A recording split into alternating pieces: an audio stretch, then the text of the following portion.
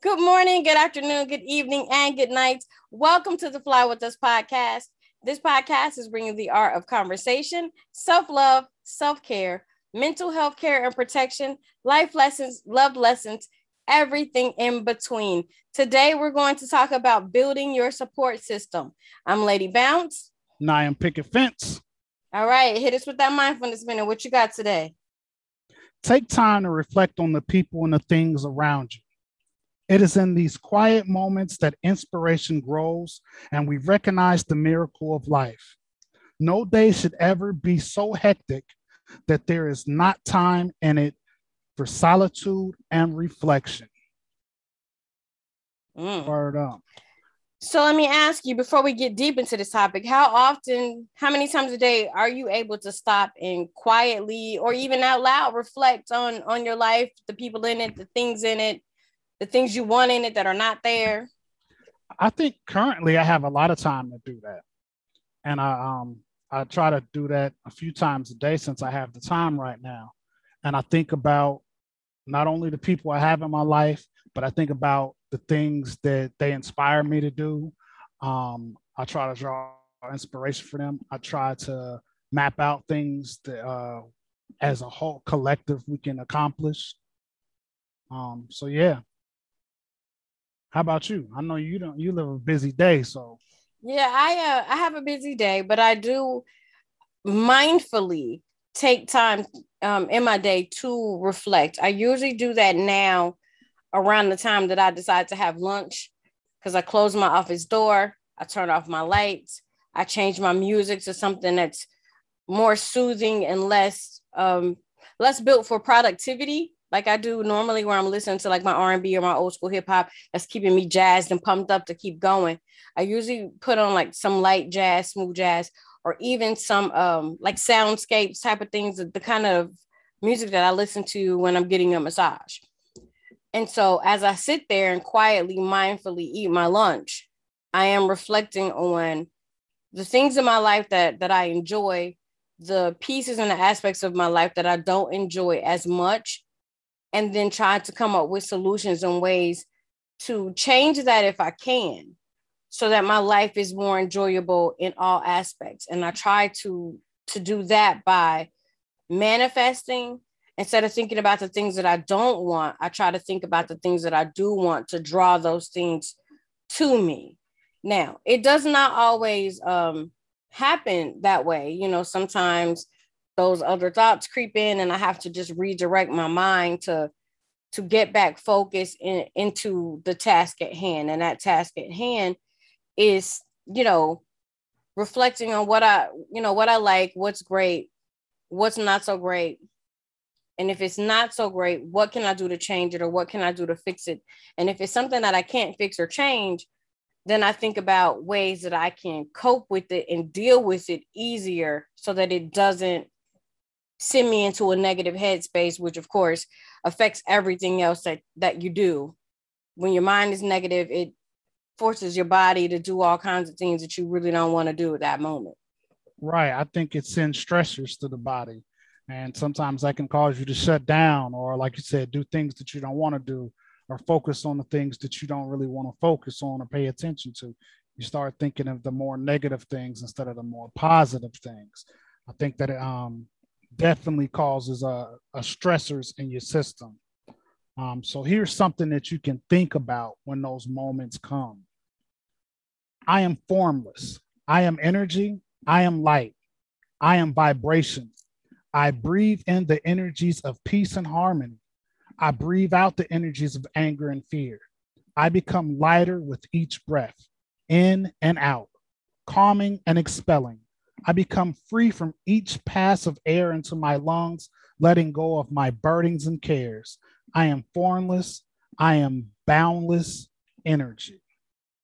Hmm. Now, now we all know that we're all the humans, everything on here in this earth is energy, constantly flowing back and forth. We just have to really be mindful of where we direct our energy.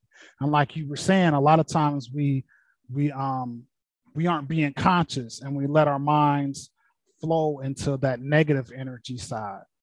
And I think that that's another reason to have a good support system. A lot of times, just being around your friends, you don't even have to talk about the things that are bothering you. A lot of times, just being around them gives you a higher energy. It sends your frequency up. It inspires you. Um, it feels great to have that human companionship, especially with people that you love and care about. I mean, it's different from being at work.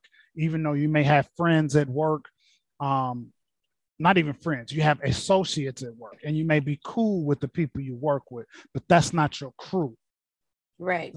Those ain't the people you get down and just really go all out for. The people that you live or die for, ride or die for. So those people that may not inspire you or motivate you. It's good to have a support system, like I said, that you don't even have to talk. Just being in the circle uplifts your spirit, inspires you, especially if you're a teacher. If you have friends outside of work that are into teaching and educating, being around them, you could bounce off ideas to each other. Because I think that in our society, we have a real problem right now. And I'm speaking in your case, where we have a lot of so-called educators that just fell into the job, and their motivation isn't really set on inspiring and motivating the future. They may just be like, hey, I know math, I'm gonna teach this math class. And I think that that's a thing that's a problem in our society right now, is because we don't have educators that are like really preaching the gospel of social studies, math, science, whatever the subject may be. And they're not there to really motivate and gear kids into these subjects and gearing them to afterlife of school. They're just trying to get their check. And so that's how you have it in your case. My case may be being an artist. Just when I get around Cooley or Hess or something like that, ideas start firing off, or we talk about ideas. We may be listening to some music and it may inspire us like, oh, you see what he did? We could flip that and do it this way or that way. So it's, so in my instance, it would be artistic. In your instance, you might want to build a circle of people, or maybe people that are not even necessarily educators, but people who appreciate and respect education. Oh.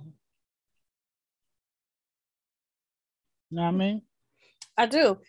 So when you talk about people who love a thing and respect a thing and have the appreciation for a thing, do those people have to fit a certain demographic or age group, or can you really, if the passion for whatever it is there, it transcends race and space and age?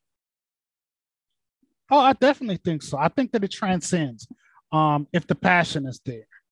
I think that in certain occasions you might want somebody that's more your age, so they can understand, like, because education has changed in different eras that we've lived in. When we get to be our age, we didn't have Common Core when we were younger. As all people always say that it's our age. Oh, that's that new math. That's that new math. That's the algebra. Yeah, right. That's the algebra. I don't know that algebra. So that's just in certain cases, but mostly a majority of the time, if you just have a person that has that passion to inspire and motivate, and this understands how essential education is, then it doesn't matter the age, the time, space, or race, because the goal is education. The thought is on education.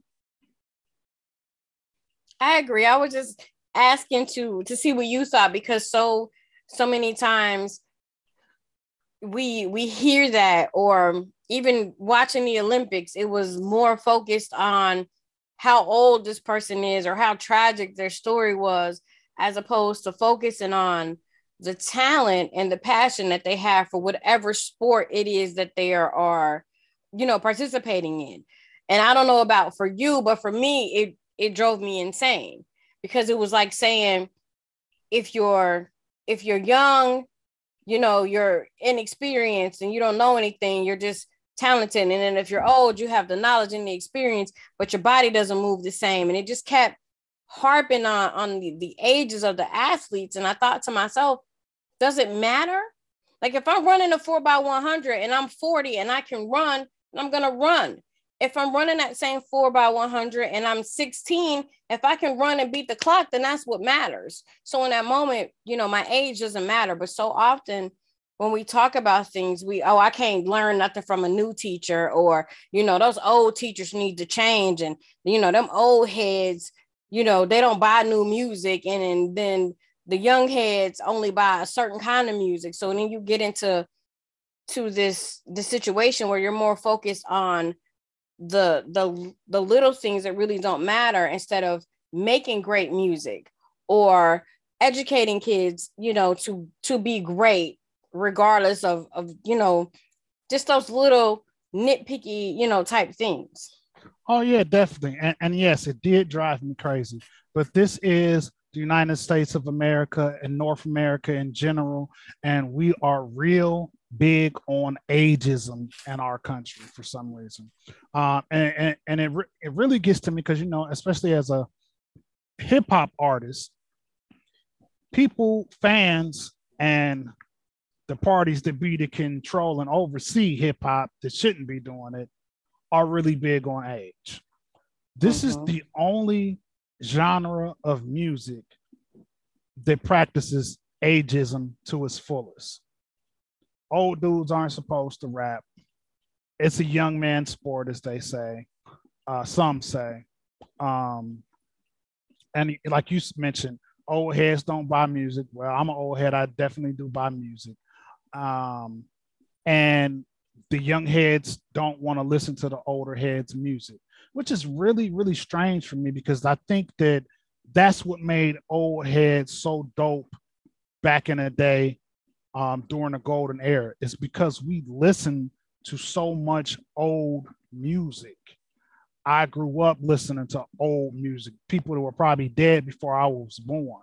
You know, I listened to Louis Armstrong, Billy, you know, all the old classic greats, you know, and to this day, I still listen to that music.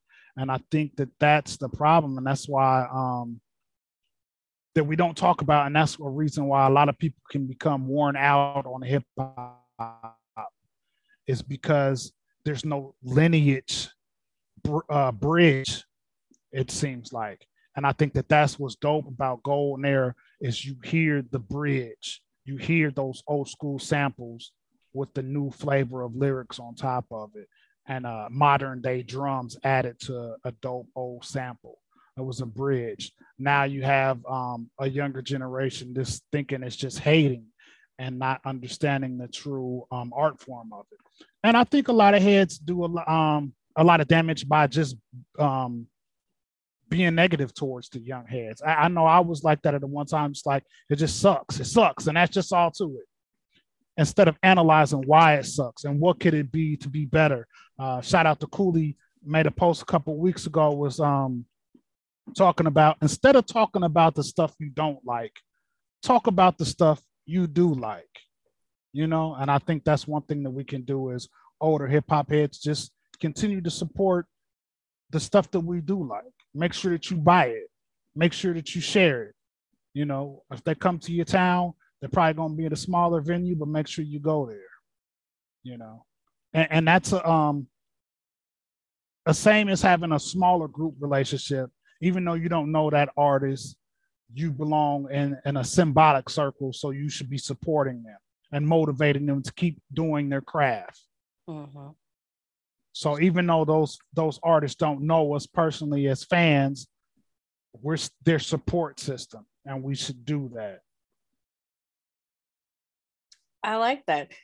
So as we're talking about support, I always say that there's different levels of support, and not only are there levels of support, you can have different groups that support you even if those groups don't necessarily mesh together.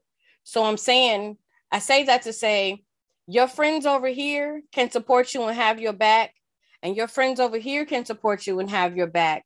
But these friends don't necessarily have to be friends with each other. And I think a lot of times we make that mistake and we try to put these different personalities together. Well, if you love me and you support me and you got my back, you love me and support me and got my back, that means y'all should all be one big gigantic friend group. And that's not necessarily, it's not needed. And that's not always the case, because I believe that you have friends for a season, and you have friends who support you in different seasons of your life and different aspects of your life. So my career friends who really, really support my career may not know how to give me the support that I need to be a good wife or to be a good mother. And so I'm not leaning on them and relying on them for that kind of support, because I don't want to put them in a position to feel like they have to offer me something that they cannot. I want my friends to be able to be free and be in whatever lane of my life that they choose to be in and offer me that support. So for our listeners, I really want you to understand that your good girlfriend that you go hang out and kick it with doesn't necessarily have to support the bad things that you do or the things you do that don't agree, with her. Not that you do bad things, but she doesn't have to agree with all of those. She doesn't have to support you in that aspect. Her role in your life may just be that friend that lifts your spirits when you are down. And when you are having, a really sad moment where you are thinking about things that you probably shouldn't be thinking about, you probably don't want to take that to your friend who's your Debbie Downer, who is already upset, because you already know she's going to indulge you or he's going to indulge you in your pity party. Mm-hmm. So if you are trying to get out of said pity party, then that wouldn't be the one that you call. You know what I'm saying? Mm-hmm. So I say that to say, just, you have different friends for different arenas, for different support areas of your life. And that is okay. Stop listening to people that tell you that all of your friends have to think, act, and be the same for you and show up for you in your life, all the time, or the same way all the time. Stop doing that, because as you do that, you are putting unrealistic expectations on your friends, and that may be too much for the friendship. And it may go left really quickly, where they not only not give you the support that you're looking for, but then that ruins and ends friendships, because one person is pulling way too much on the friendship, and it's not an equal balance of the love and the support. Oh, definitely. 100, as the kids say. 100. Definitely. I was just reading something similar to that. Give and take. If some friend is deficient in vitality, you may be able to aid them. Sit in front of them. Maybe your feet touching their feet, or your hand touching their hand, or embraced in a hug. Then you both breathe rhythmically. You are forming a mental image of sending positive energy, and they will form a mental image of receiving positive energy. But be warned, you must be careful with whom you are trying to this experiment with, because it may be a person that is more of a taker than a giver, and they may use your energy in a not so positive way. Now, what I take from that is, like you were saying, you go to a Debbie Downer trying to get that good energy put back into you. But what they're doing is taking your energy and dragging you further, draining you further, and just you are totally depleted. So like you said, you have to be careful, especially if you're on a time where you're needing that better energy, and you pick the person that's always down anyway. There's no way you can be uplifted by that person. Right. And even with that, it comes in and recognizing the strengths and the weaknesses of the friends that you have, and maybe not even weaknesses, maybe that's not the right word, but the areas where they are most comfortable in. So I won't say weakness, the area that they are most comfortable in. So you have to be really careful and really mindful, as you said, if I'm having a really down moment, that's probably not the person that I want to talk to, unless I'm having one of those moments where I just want to wallow in it for a minute. So I'm going to talk to the Debbie Downer and I'm going to wallow in it. And then I'm going to hang up with her and I'm going to call my friend and say, hey, I'm really kind of down. I need my spirits lifted up. Let's go take a walk in the park and not talk. Hey, I'm glad you mentioned that second part, because that would be the wrong thing to do if you just want to call Debbie Downer and waddle in it, because that's not going to help you anyway. Now, I like I said, that you added that second part. If you want to vent for a quick minute, don't spend too much time on it. Right. Don't spend the hour on it. Don't spend the afternoon going down. Vent for that 5 minutes and call the upliftment. I agree. Definitely. I know that for me, that is something that I have to work on. I'm working on it daily because I do that to you. And I don't mean to do it to you. But I'm just, when I'm having a moment, because you are the closest person to me, then you get it. You know what I'm saying? Like, so you end up becoming a dumping ground, which is not fair to you. It's not fair to your spirit. It's not fair to your mood. If I come in and everything I have to say for the first 3 hours of me being home is all bad, it's all sad, it's all negative, it's all anger. Because like you said, the more you talk about it, the more you're thinking about it. And sometimes venting doesn't necessarily help, because then you spend hours venting. And when you spend hours venting, you can't think of solutions because you're so busy stuck in whatever has got you, upset. So what I've been trying to do is I've gone back to journaling. I've gone back to talking to some of my coworkers, like my one main coworker that I talk to about stuff that I know I can speak freely to. I'll talk to her, vent it, and get it out of my system. So then by the time I get home, instead of venting, it's just me telling you about this jacked up part of the day or this jacked up moment. And typically I try to find the funny in it, because sometimes some of the things that happen, I'm like, you can't even be mad at, you just have to laugh at them. Like, can you believe that this kid asked me to pay for his cap and gown? Like, dude, what did you do with your paycheck? Or what did you do with your stimulus check you got? So then it becomes kind of funny and it makes me, able to joke about it. But I am being more mindful about where my thoughts are, how I process things, and who I lean on to support. For support, I mean, when I'm having those moments where I'm not feeling 100%. And even in that, you have a place in that, but then there are other pieces that are they're not your lane. And I can't put you in a lane that's not your lane. We got to stop doing that to our friends. Stop putting your friends in places and in lanes where they don't belong, where it's not their area of expertise, because they're not going to be able to support you properly, because that is not natural for them.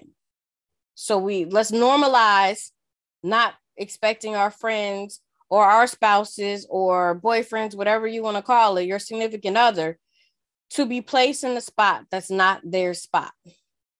Put people in their lane, let them flourish in their lane. Because if you allow them to flourish in their lane, then they're going to be a much better friend and a much better support for you in the long run. Word up. Word up. Word up.